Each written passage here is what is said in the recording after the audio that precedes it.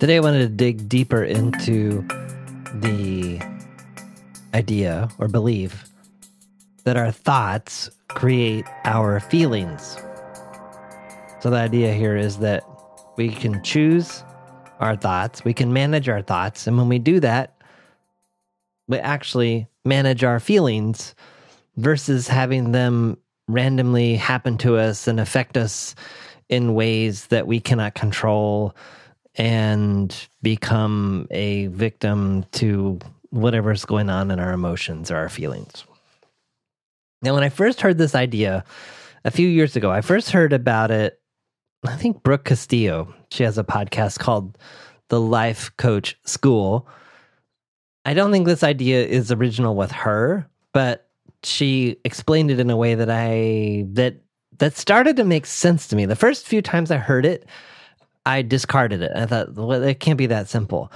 But I have been sitting with this idea for at least a couple years, maybe longer.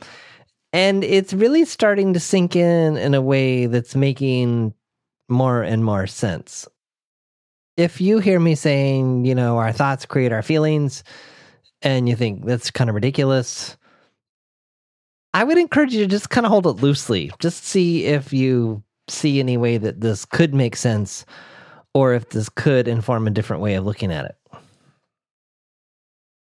Tangentially, I recently came across a book called In Touch: How to Tune into the Inner Guidance of Your Body and Trust Yourself by John J. Prendergast.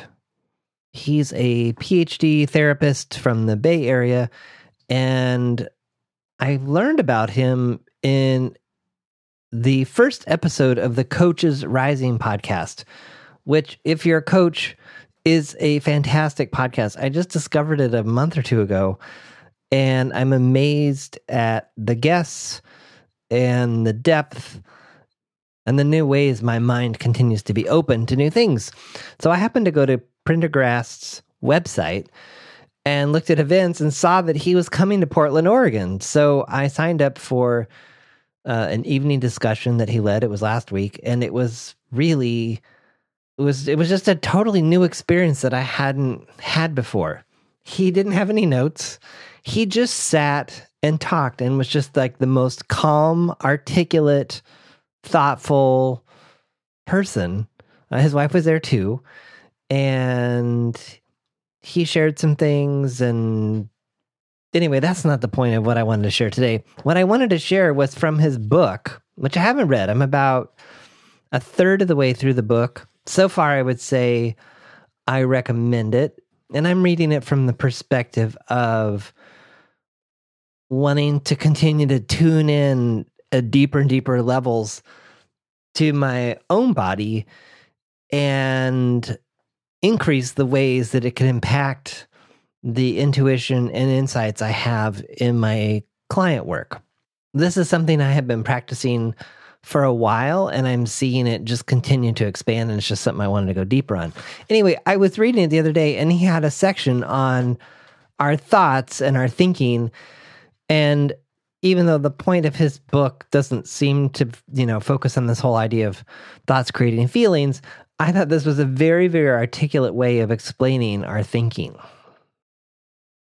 This is in a section where, so there's like these little 10, 15-minute experiments or exercises throughout the book. And this was, so he encourages you to just kind of sit quietly and just scan your body and to notice where your attention is seated. And a lot of times people's attention is seated in their heads. And so he's talking about how sometimes when he does a lot of thinking or studying, or if he's kind of anxiously ruminating or whatever, that he starts to feel sensation in his head. Quote, "Thinking in itself is not the problem. We often need to think. The clearer, the better. The problem arises when we believe our thoughts and identify with our thinking. We let our thoughts define and confine us, and by extension, everyone and everything else.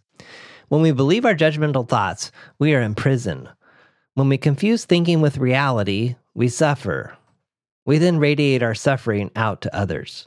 While some thoughts are more accurate than others, none are ultimately true.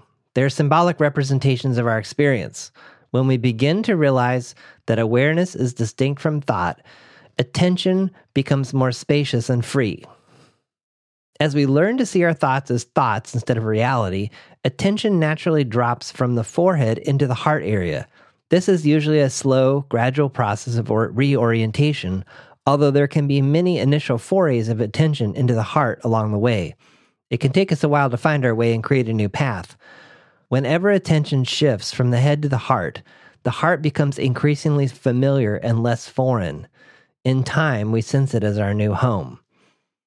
The heart area is, above all, the center of deep feeling and sensitivity.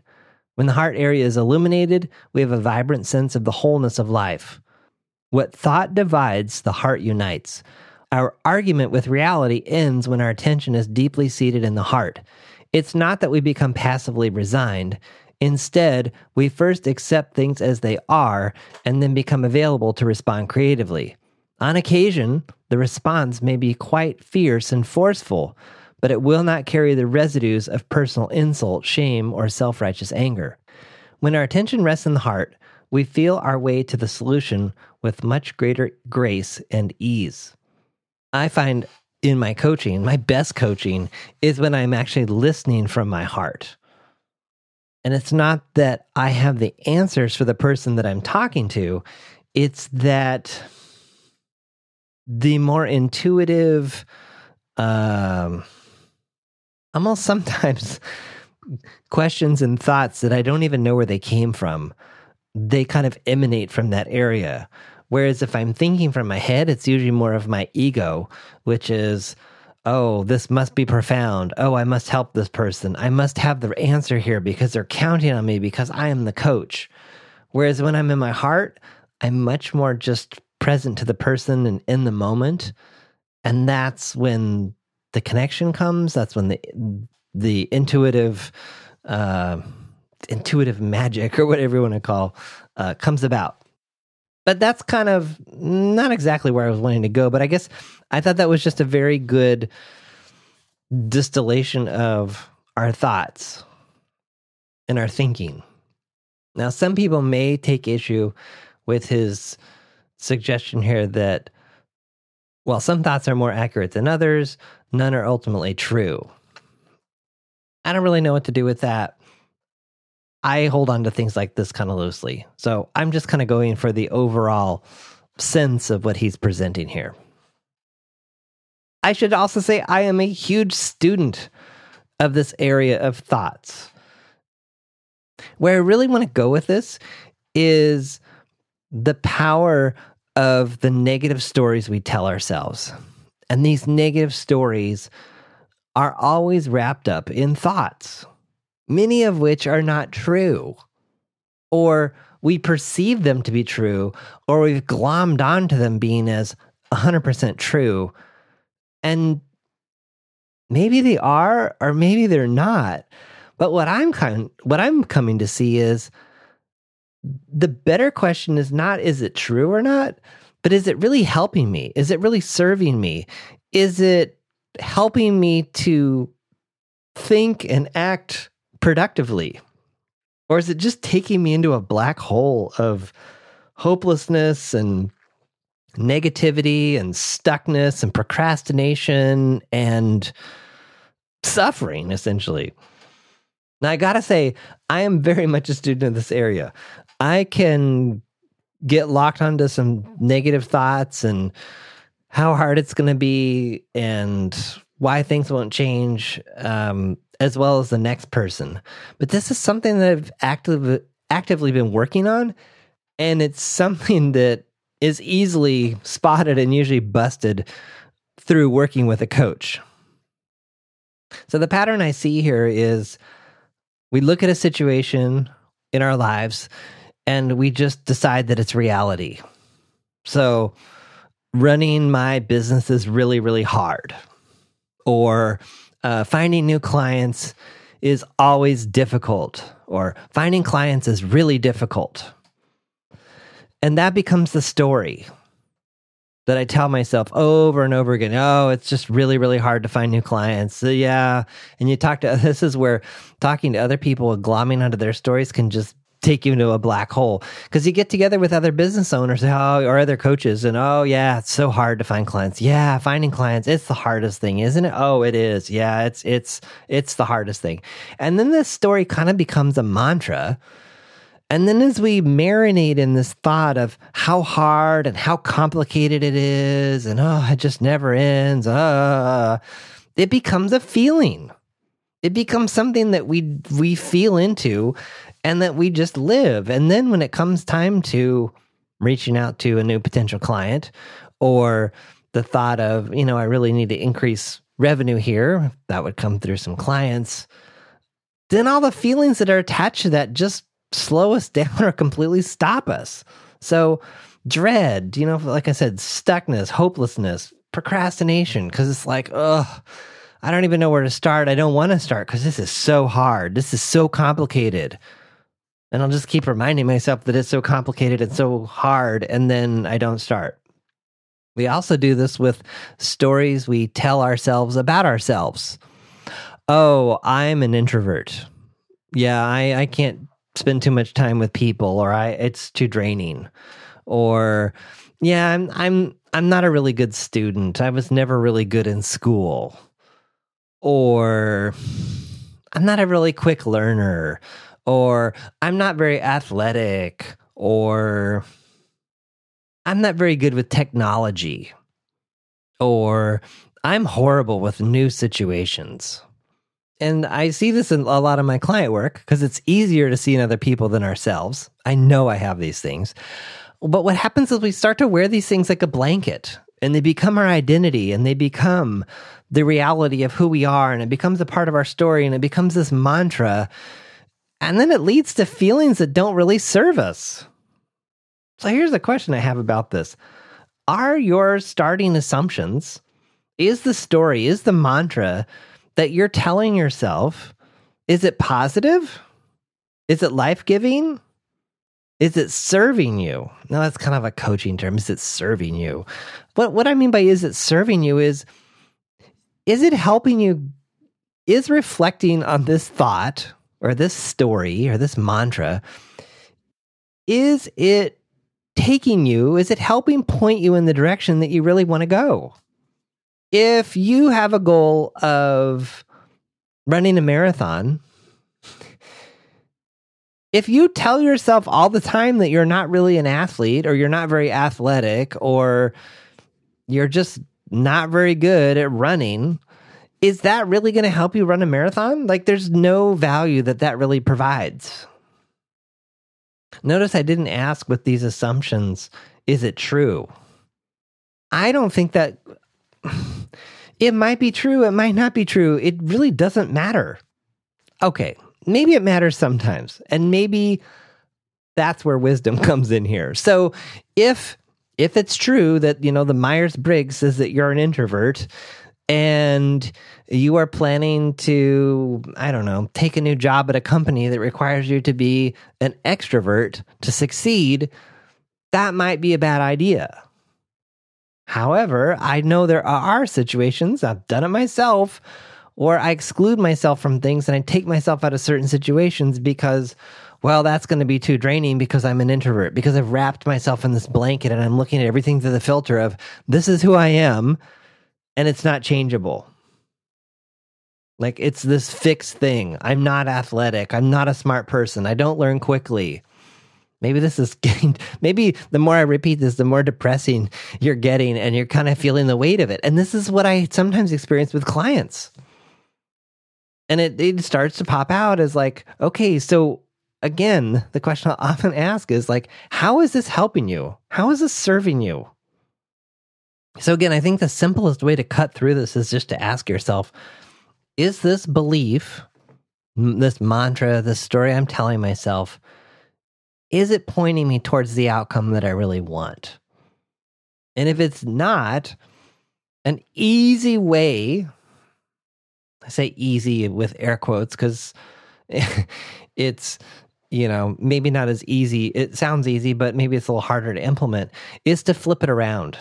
So I was talking to someone recently about something, and they were telling me how hard it was, how complicated. It was just hard. It was complicated. It was hard. It was complicated. And I just interrupted and stopped them. And I said, what would you do if it was easy? And they stopped and they thought, and they're like, well, if this was easy, I would just do it this way. Or sometimes I've seen this question like, so maybe someone's stuck on a big problem with something. It's like, what's the simplest way to solve this problem? I know this is a really complicated situation, whatever. What is the simplest way you could solve it right now? And sometimes the answer is, we'll just throw the whole thing away. And then as they're saying those words out loud, they're like, oh, that is what I need to do. I'm making this too hard.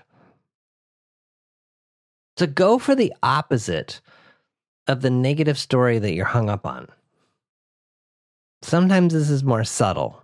So maybe if your story is, I'm a slow learner, or I learn new things slowly, maybe you change the story to say, I can learn new things. Notice it takes out the judgment too.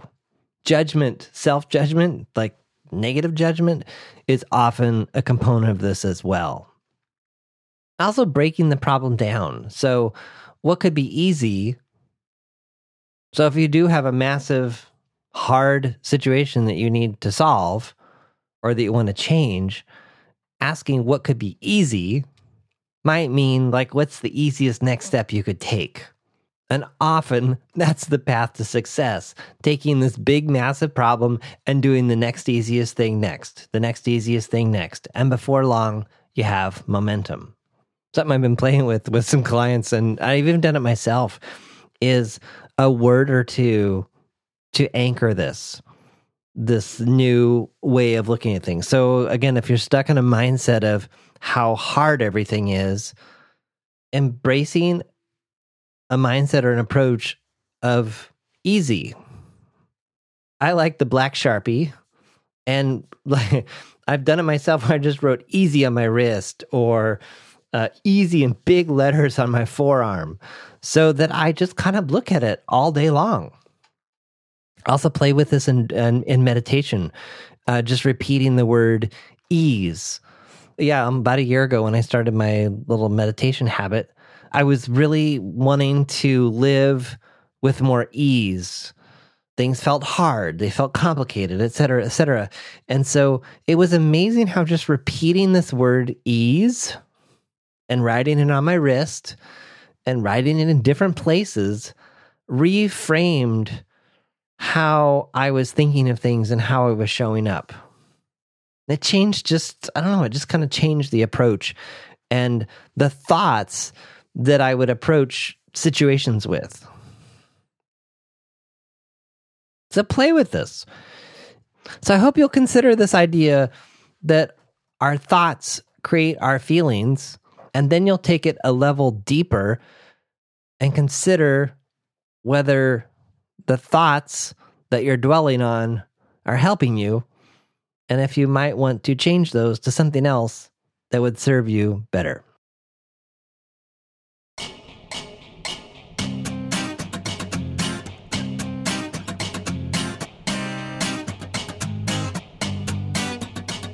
Thanks for listening to The John Poelstra Show. Notes, links, and all that other good stuff for this episode are at johnpoelstra.com/podcast. Send your questions, ideas, or a simple hello to podcast@johnpoelstra.com. Want to stay up to date on new episodes and receive notifications of upcoming events? Register your email address at johnpoelstra.com/updates.